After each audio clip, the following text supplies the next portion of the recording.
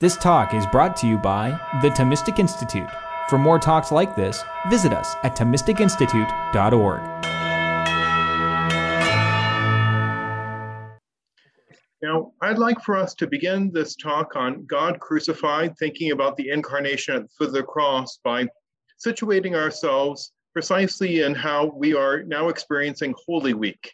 We are soon coming to the Sacred Triduum, and I have two quotations from Greek fathers of the church to help us think about who it is that is on the cross for us. The first quotation is from Saint Melito of Sardis, who was a 2nd century Greek father, and I have on my screen here what is his conclusion to his work called On Pascha. Pascha is this celebration of Easter, but it's also the Passover, which includes basically what we would call the Paschal mystery. So including the suffering, death, and resurrection altogether. Saint Melito of Sardis at the end of his On Pascha says, "He it is who made the heaven and the earth and formed humanity in the beginning, who was proclaimed through the law and the prophets, who took flesh from a virgin, who was hung on a tree, who was buried in earth, who was raised from the dead and ascended to the heights of heaven, who sits at the right hand of the Father, who has the power to save all things, through whom the Father acted from the beginning and forever. This is the Alpha and Omega. This is the beginning and the end, the ineffable beginning and the incomprehensible end. This is the Christ. This is the King. This is Jesus. This is the Commander. This is the Lord. This is he who rose from the dead. This is he who sits at the right hand of the Father. He bears the Father and is born by him. To him be the glory and the might forever and ever. Amen." Saint Melito of Sardis wants to emphasize that the one who comes to us is God. He is the Son of God the Father, and that we then are saved by that one who hung upon the tree for us. Now, along these same lines, in the 4th century, St. Gregory of Nazianzus has an oration on Pascha, oration 45, and St. Gregory says, "We needed a God incarnate and put to death that we might live. We were put to death together with him that we might be cleansed. We rose again with him because we were put to death with him. We were glorified with him because we rose again with him. For many are the wonders of that time, God crucified, the sun darkened and again rekindled, for it was fitting that the creatures should suffer with their creator, the veil rent, the blood and water shed from his side, the one is from a man, the other is above man, the rocks rent for the rock's sake, the dead raised a pledge of the final resurrection of all, the signs at the sepulchre and after the sepulchre, which none can worthily celebrate. And yet none of these equal to the wonder of my salvation. A few drops of blood recreate the whole world and become to all what rennet is to milk, drawing us together and compressing us into unity."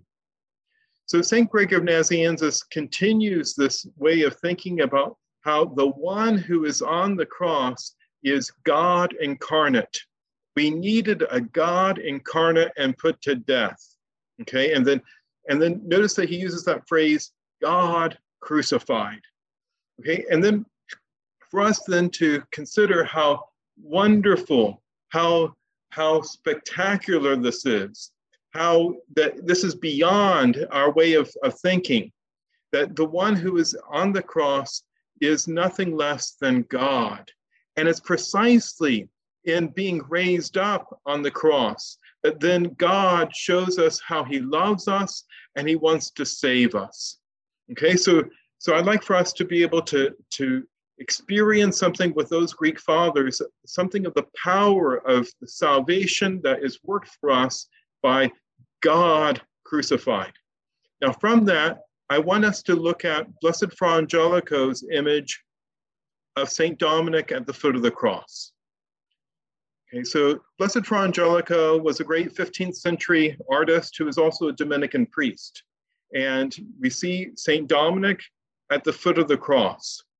Okay, now in the gospel accounts, we have different readings of who was at the foot of the cross.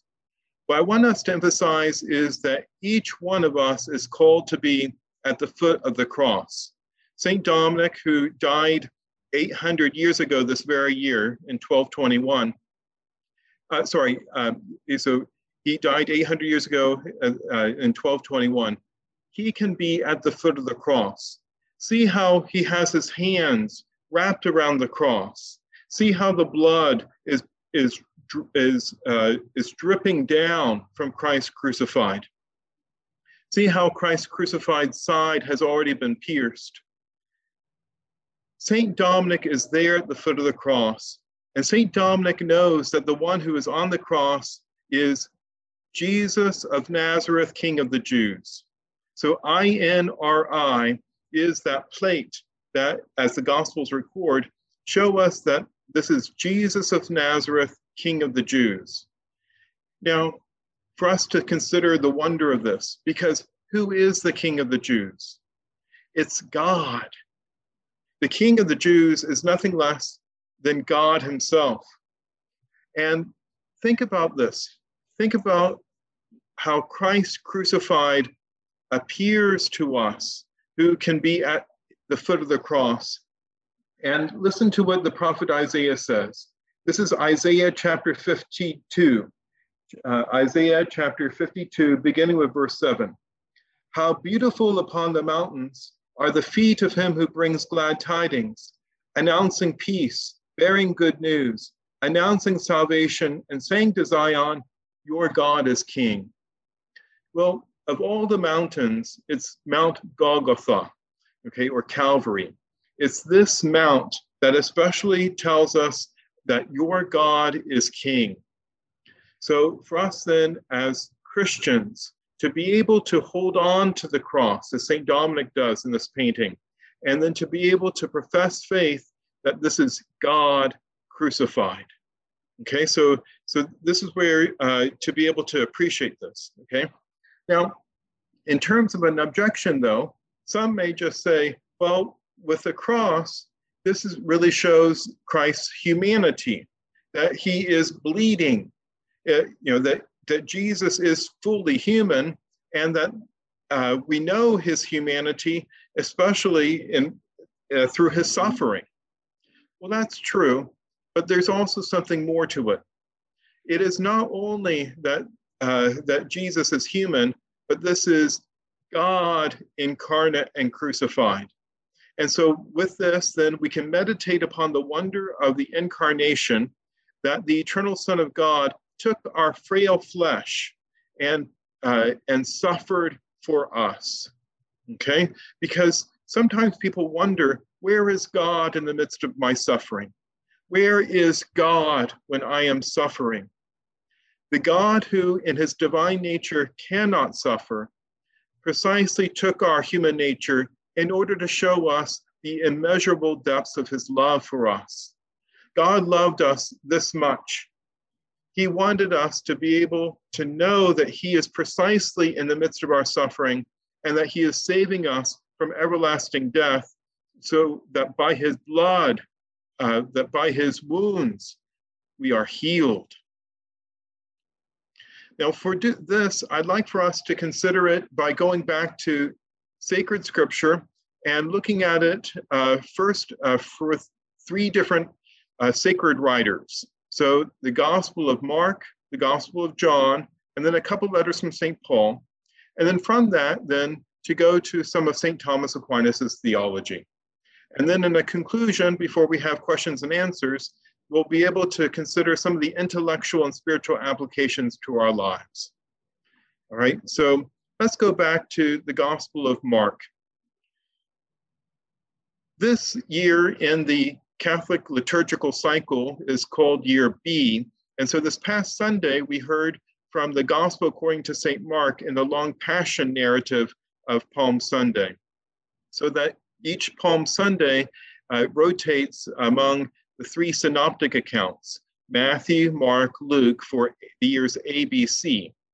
And in order for us then to think back upon that Palm Sunday Passion narrative, is to go back to the very beginning of Mark's Gospel about who it is that Mark's Gospel proclaims. So St. Mark begins his Gospel in this way: the beginning of the Gospel of Jesus Christ, the Son of God. As it is written in Isaiah the prophet, behold, I am sending my messenger ahead of you. He will prepare your way. A voice of one crying out in the desert, prepare the way of the Lord, make straight his paths. John the Baptist appeared in the desert. Okay, so what is Mark doing when he's setting up the gospel? Well, he's going back to Isaiah's prophecy, and notice that the messenger here is John the Baptist. So John the Baptist appeared in the desert. He is the messenger going ahead of you. And this means then that the Father is speaking to the Son. He will prepare your way. And then that voice is saying, prepare the way of the Lord, make straight his paths. If you go back to Isaiah chapter 40, verse 3, you would read, a voice proclaims, in the wilderness, prepare the way of the Lord, make straight in the wasteland a highway for our God. So the evangelist Mark is portraying Jesus as God. Okay, so early on in Mark's gospel account, you have the healing of the paralytic, and the line is, who but God alone can forgive sins? When Jesus says that his sins are forgiven. Who but God alone can forgive sins? Well, only God can forgive sins. And that is seen in Jesus's own action. Or to take this miracle account of the walking on water, in Mark chapter 6, about the fourth watch of the night, he came toward them walking on the sea. He meant to pass by them. But when they saw him walking on the sea, they thought it was a ghost and cried out. They had all seen him and were terrified. But at once he spoke with them, take courage, it is I, do not be afraid. Now, who can walk on the sea? Well, if you go back to Job chapter 9, that's God. He alone, God alone, stretches out the heavens and walks upon the back of the sea. God is the one who walks on the sea. And when you read Mark's gospel from that understanding of Job chapter 9, and then also how it's God who passes by people, what Jesus is doing in walking on the sea is showing forth that he's God. And in fact, when he gives his response to the apostles being terrified, he says, take courage, it is I. Well, in the Greek, it is ego eimi, I am. Ego eimi is what you find in Exodus chapter 3, verse 14, about God speaking to Moses through the burning bush. I am who am. Okay, so ego eimi haon. I am the being, the one who is, in the Septuagint. So in the standard Greek translation of the Hebrew scriptures there. So I am, ego eimi. I am, do not be afraid. All right, so then when we go to the Passion account and think about how in Mark chapter 14 that we have this depiction of Jesus concerning the Sanhedrin. Again, the high priest asked him and said to him, are you the Messiah, the Son of the Blessed One? Then Jesus answered, I am, ego eimi. And you will see the Son of Man seated at the right hand of the power and coming with the clouds of heaven. At that, the high priest tore his garments and said, what further need have we of witnesses? You have heard the blasphemy. What do you think? They all condemned him as deserving to die.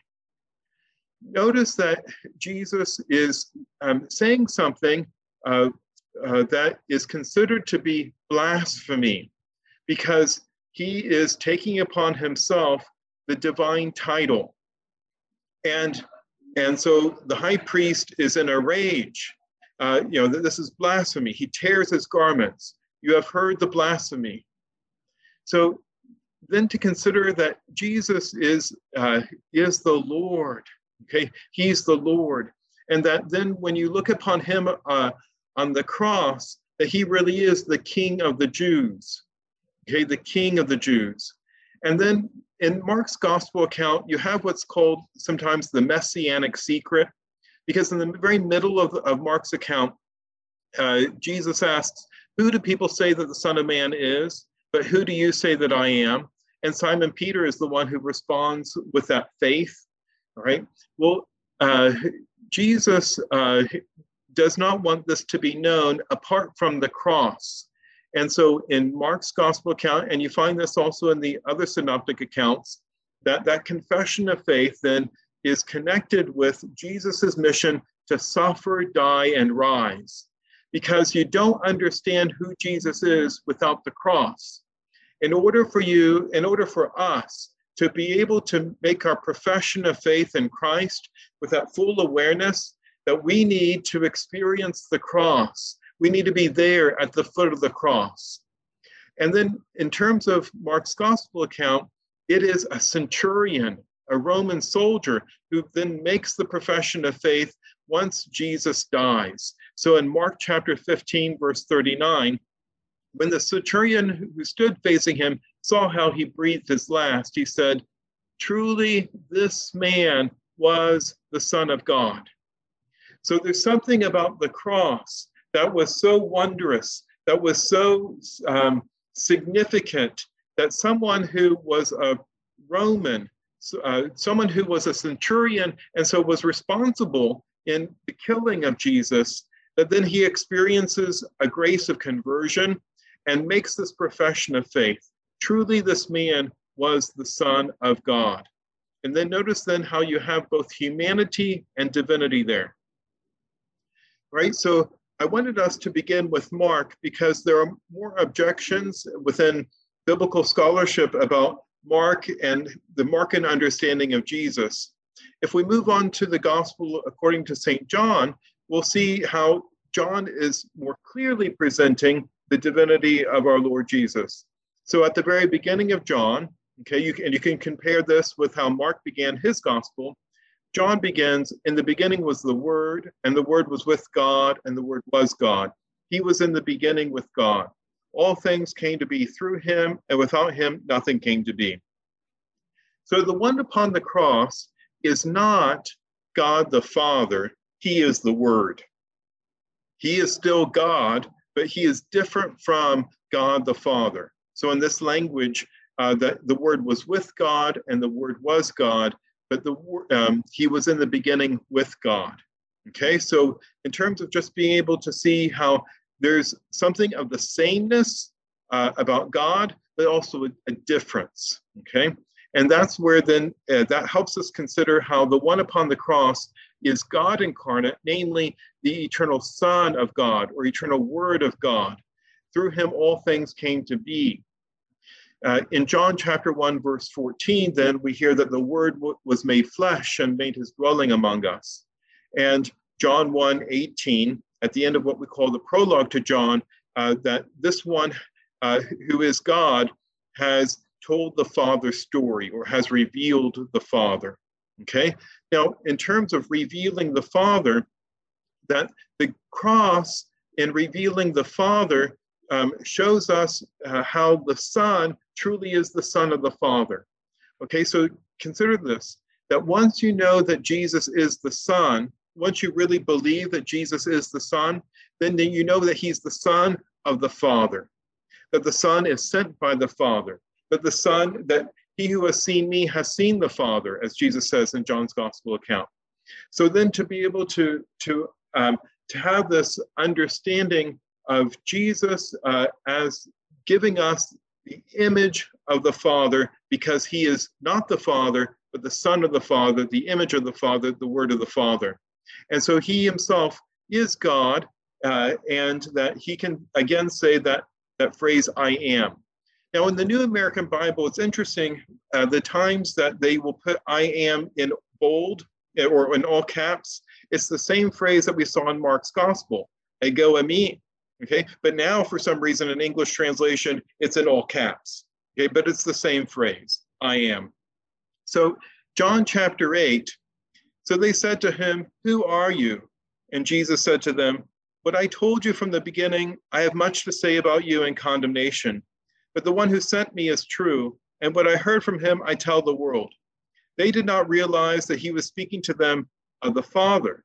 So Jesus said to them, "When you lift up the Son of Man, then you will realize that I am, and that I do nothing on my own, but I say only what the Father taught me.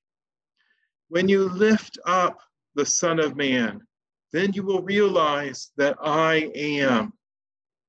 Okay, again, this is about us thinking about the incarnation at the foot of the cross. By looking at Jesus crucified, we are able, by a grace from God, to realize who he is.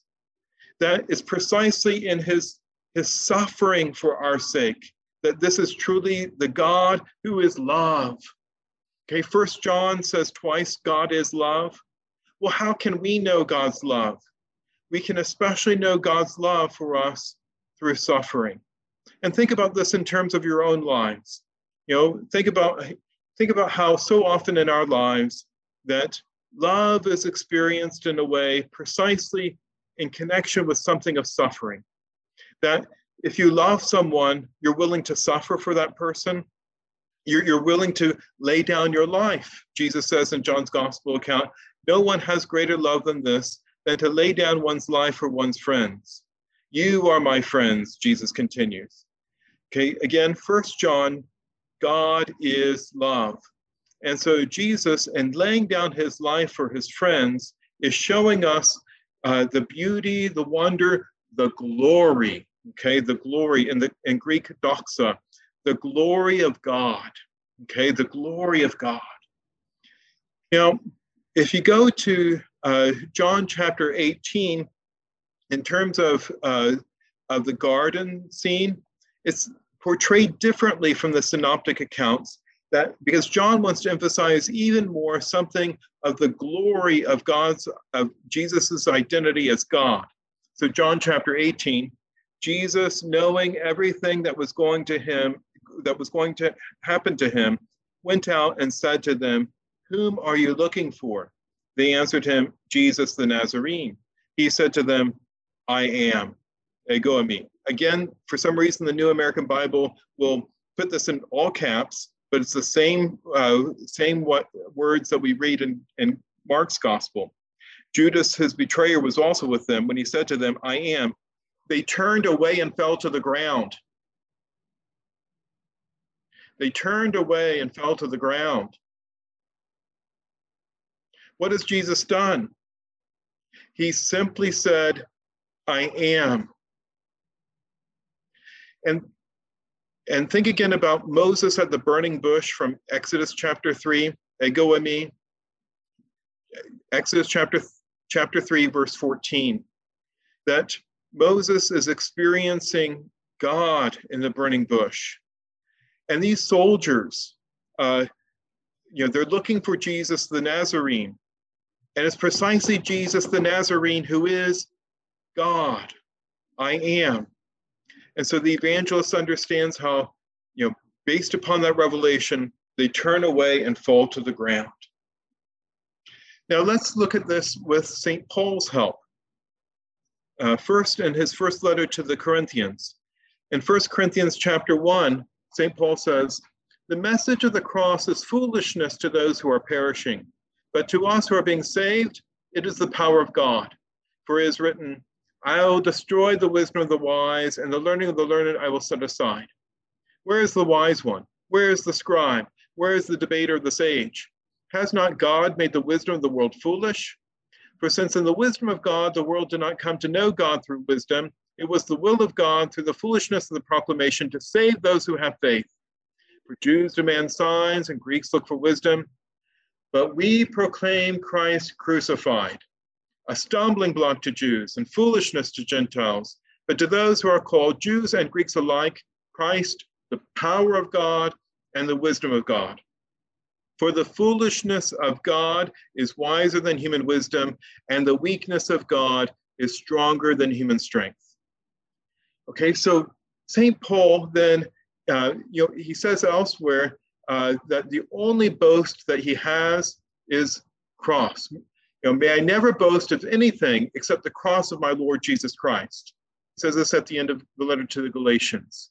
Okay, by which the world has been crucified to me and I to the world.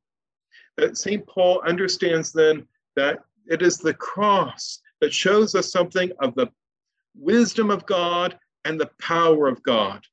Okay, so and notice then in terms of that power of God and the wisdom of God, that Christ himself is the power of God because he is God. He is the wisdom of God because he is wisdom. Because God is power, God is wisdom. Okay, so you could have fun with the letters and put a capital P on power and capital W on wisdom if you wanted, because it's showing forth who Jesus is, and that this is especially revealed to us on the cross. Okay, so in terms of the cross is especially helping us come to that faith in Jesus, who is God crucified. Now, just a little bit later in 1 Corinthians 2, St. Paul says, rather, we speak God's wisdom, mysterious, hidden, which God predetermined before the ages for our glory, and which none of the rulers of this age knew. For if they had known it, they would not have crucified the Lord of glory.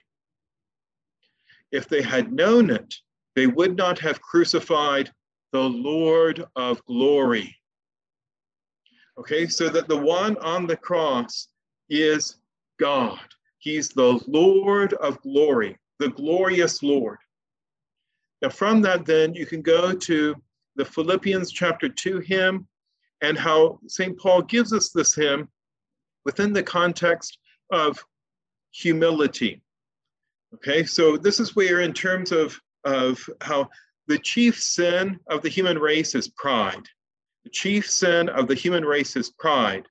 And of all things that God could have done, what God wanted to do for us is to show us how much he loves us precisely in the humility of Christ crucified. You know, that the humility is the very opposite of pride. So St. Paul says in Philippians chapter 2, have among yourselves the same attitude that is also yours in Christ Jesus, who, though he was in the form of God, did not regard equality with God something to be grasped. Rather, he emptied himself, taking the form of a servant, or taking the form of a slave, coming in human likeness and found human in appearance, he humbled himself, becoming obedient to death, even death on a cross. Because of this, God greatly exalted him and bestowed on him the name that is above every name, that the name of Jesus, every knee should bend, of those in heaven and on earth and under the earth, and every tongue confess that Jesus Christ is Lord, to the glory of God the Father. Right? Now, in terms of just thinking about this, notice how twice St. Paul uses that word form. So in Greek, morphe, who, though he was in the form of God, did not regard equality with God something to be grasped. Rather, he emptied himself. So that Greek verb there for emptying is kanao, and sometimes people will talk about kenotic Christology. So in terms of an emptying, and that he took, notice then form again. So in Greek, morphe, so he was in the form of God, and you could say the nature of God, the substance of God.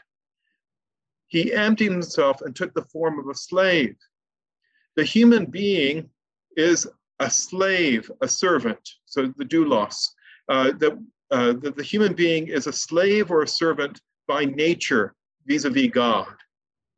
And then in terms of humbling himself, showing forth obedience to death, even death on a cross. Now, because the Son, since the Son has the same will as the Father from all eternity, it's precisely showing forth how the one who is on the cross is both God and man, because in his human nature, he has a human will that then can be obedient to death, even death on a cross. So as our Lord Jesus prays in the agony in the garden that we see in Matthew, Mark, and Luke, with slight variations, not my will, but yours be done. Okay, so that Jesus is perfectly human, and that this is the same one who is God, who now is perfectly conformed, conforming our human will by obedience, by charity, to be with the Father. And then how St. Paul uses the language of Isaiah prophecy about how the Lord is speaking about his name, and that it is this name. So the Hebrew Hashem, that the name that is God himself, that Jesus is that. Okay, the name that is above every name, that the name of Jesus, every knee should bend, of those in heaven and on earth and under earth, and every tongue confess, Jesus Christ is Lord, to the glory of God the Father. Right, so there then we have that wonderful statement, the confession. It's in a sense the very primordial, the most basic of all Christian statements. Jesus Christ is Lord. Jesus Christ is Lord. So no one can say that Jesus is Lord except by the Holy Spirit, as St. Paul says elsewhere. Now, from this, then, I want us to consider something of St. Thomas Aquinas. So St. Thomas Aquinas was a Dominican priest who lived in the 13th century, and his greatest work is called the Summa of Theology. I've selected from the 3 parts only one article of one question of the 3rd part, and that is whether Christ's passion is to be attributed to his Godhead. So St. Thomas Aquinas has already done a lot of work showing about the incarnation, but he wants to explore this question because he knows that, that Christ is God. Is the passion to be attributed to his Godhead, and what does this mean? So he begins with an objection. The objection is it would seem that Christ's passion is to be attributed to his Godhead, for as written in 1 Corinthians 2, if they had known it, they would never have crucified the Lord of glory. But Christ is the Lord of glory in respect of his Godhead. Therefore, Christ's passion is attributed to him in respect of his Godhead. All right, then what St. Thomas does is he gives other objections, which I've omitted here. And you have the on the contrary. St. Athanasius is a 4th century Greek father who dies in the year 373. And he has a very important letter to Epictetus. So this letter to Epictetus, in this letter to Epictetus, St. Athanasius says, the word is impassible, whose nature is divine. Okay, so impassible meaning that God cannot suffer. There are all sorts of theologians today who are just fine in terms of talking about God's suffering, but for a classical understanding, God in his own nature cannot suffer, okay? So, but what is impassible cannot suffer. Consequently, Christ's passion did not concern his Godhead. Now, what St. Thomas will do is actually will make a variation on that. This is very important. I answer that, as stated above, the union of the human nature with the divine was effected in the person, in the hypostasis, in the suppositum, yet observing the distinction of natures. All right, let's pause here for a moment and think about the language. We believe that God is 3 persons and 1 nature. And so there are different words to describe God, the Trinity, in terms of 3 and 1. So in terms of nature, you can also say essence or substance. Well, in terms of person, you can also say hypostasis or suppositum. Well, what we say of God concerning the unity and multiplicity, we can, in a sense, have a reverse way of understanding the incarnation. So that, that in the Trinity, there is just 1 nature or essence, nature, essence, or substance, but there's a multiplicity of persons, hypostases, supposita. Okay, or, so you could say that you have the 3. Okay, the 3 persons. Jesus Christ is only 1 person, and who's that person? Well, that 1 person is one of the 3. One of the Trinity came to us. One of the Trinity was born for our salvation. One of the Trinity, according to the flesh, died on the cross. Okay, he died in the flesh, or according to the flesh, or in his human nature. So Jesus Christ, who is only 1 person, has or is 2 natures, 2 substances. Okay, so now let's think about this again. As stated above, the union of the human nature with the divine was effected in the person. So a technical phrase for that from St. Cyril of Alexandria is hypostatic union. Hypostatic union. So that you have the very union, our human nature is precisely in his eternal hypostasis, or is precisely in the person who is the eternal Word of God, the eternal Son of the Father. And so that one, yet observing the distinction of natures, because in Jesus we have 2 natures, the eternal divine nature and our weak human nature. So that it is in the same person and hypostasis of the divine and human natures, while each retains that which is proper to it. Okay, so you think then that each nature retains that which is proper. So God's own nature acts in a godly way, and our human nature acts in a human way. And therefore, as stated above, the passion is to be attributed to the suppositum of the divine nature, not because of the divine nature, which is impassible, but by reason of the human nature. Now, so this is in terms of just the distinction here. Suppositum is on the same side as hypostasis or person. So basically they're synonyms. Person, hypostasis, suppositum. Okay, so person, in terms of English, but the Latin is persona and the Greek is prosopon. Hypostasis is a technical Greek term, and a good one possible Latin translation of hypostasis is suppositum. Okay, you could also say, by the way, subject. And therefore, as stated above, the passion is to be attributed to the subject that is of the divine nature, so that eternal Son of the divine nature, not because of the divine nature, which is impassible, but by reason of the human nature. Hence, in a synodal epistle of St. Cyril of Alexandria, and this is, by the way, his third epistle to Nestorius, he has 12 anathemas, and this is a variation on the 12th anathema concerning Nestorianism. We read, if any man does not confess that the word of God suffered in the flesh and was crucified in the flesh, let him be anathema. Therefore, Christ's passion belongs to the suppositum of the divine nature by reason of the passible nature assumed, but not on account of the impassible divine nature. Okay, so who is the subject? The subject is the eternal Son of God. He is that suppositum. And so he himself is the divine nature. But it's because he is human, because of the passible or suffering nature assumed, that then we can say that he was crucified because in terms of that there's a human reality, but the subject of that human reality is nothing less than God himself. So in terms of St. Thomas here, the reply to the first objection, the Lord of glory is said to be crucified, not as the Lord of glory, but as a man capable of suffering. Okay, because remember, as we saw just earlier from St. Paul's first letter to the Corinthians, that he says,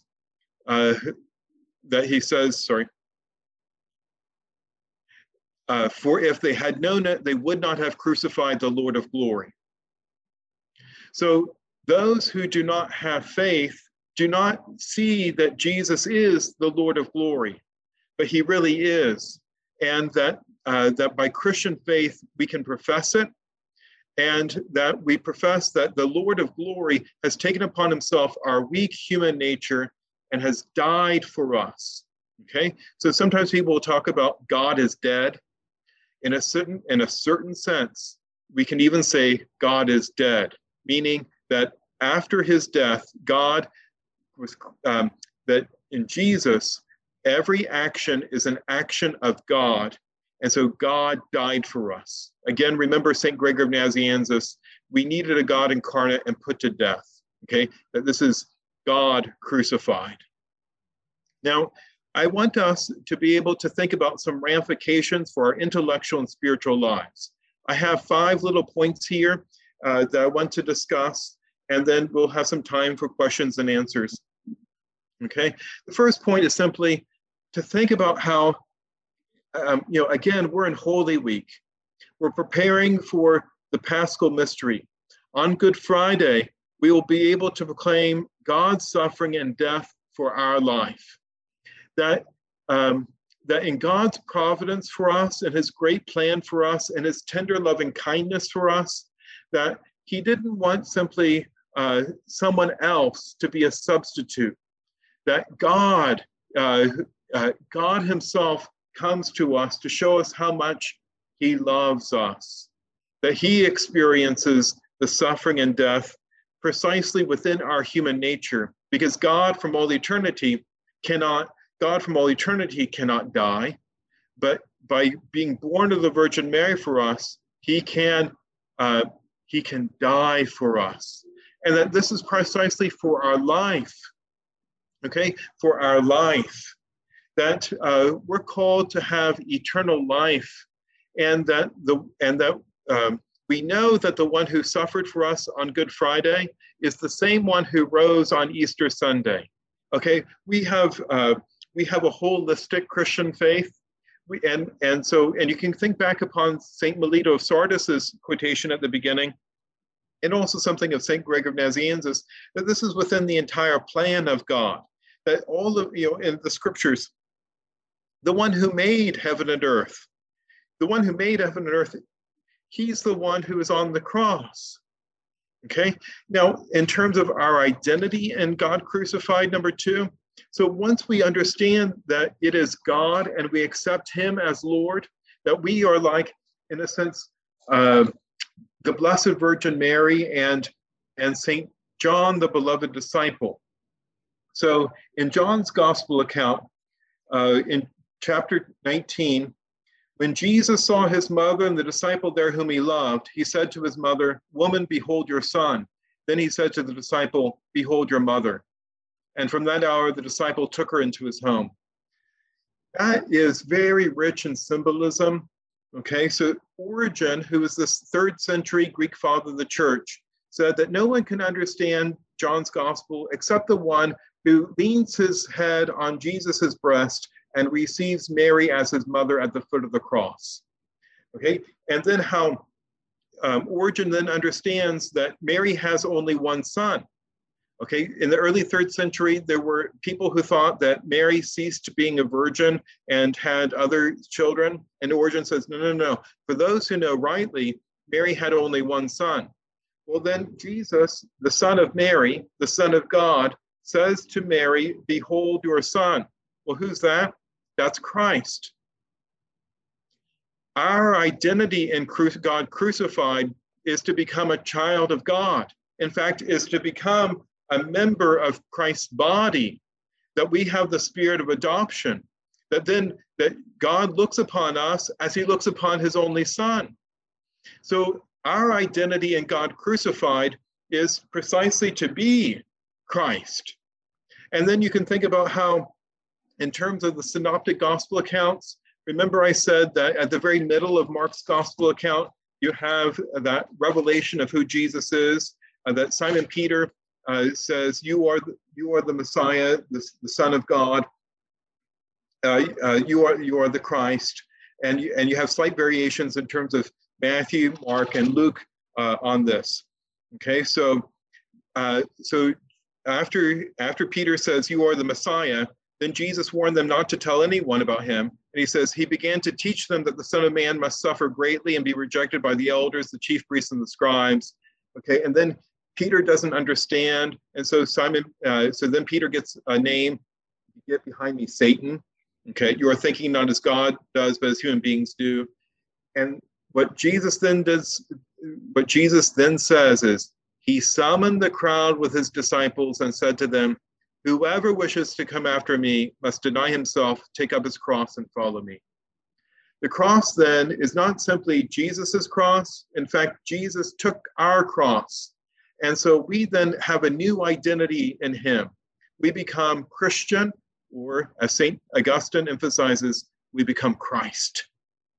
We do this in terms of number 3, the divine power of the sacraments. So if you go back to John's gospel account, recall how in Mark's gospel account, after he has died, you have the centurion who professes the faith, surely this man was the Son of God. Do you recall what happens in terms of John's gospel account after Jesus dies? So he says, "It is finished," and bowing his head, he handed over his spirit. Okay, well, think about who's below. If he's handing over his spirit, well, the beloved disciple and the mother are below. In fact, we're below. So he gives us his spirit there. And then now, since it was preparation day, in order that the bodies might not remain on the cross on the Sabbath, for the Sabbath day of that week was a solemn one, the Jews asked Pilate that their legs be broken and that it be taken down. So the soldiers came and broke the legs of the first and then of the other one who was crucified with Jesus.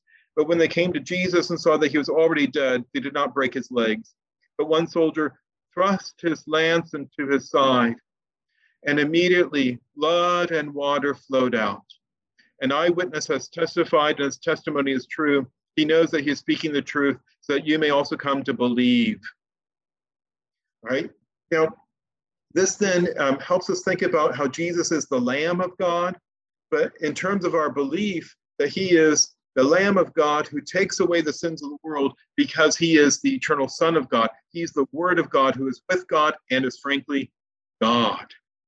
And that then in terms of the divine power of the sacraments, the tradition of the church has seen how the blood and water flowing forth from the side of Christ is precisely showing us the sacraments from Christ's side. Okay, so in terms of that the power of the sacraments comes, it's most especially from the passion of our Lord Jesus Christ and this divine power, divine power. Now, once we have that divine power, we can be stripped of the idols and living a healed life, because now we have the one true God. He is the one true God. And so in terms of the idols that we have, in terms of the make-believe, the fantasies, in terms of the things that are rivals to God, and in terms of our true worship, in terms of who alone would get our entire heart, that God gives us the grace to be stripped of the idols. And so that way we can have true worship precisely in terms of the cross of our Lord Jesus Christ. And then from this, then, the final one is letting others know the divine power of the cross. That we as Christians don't keep this treasure for ourselves, but that we want to tell every creature under heaven, that we want to tell everybody that the one who is on the cross for us is God crucified. Okay, so then in terms of that evangelization, of letting others know how God loves us so much, God loves us so much in wanting to suffer and die with us and for us, so that way our lives can be changed now and be prepared to enter into the happiness of eternal life with him and to reign with Jesus forever and ever.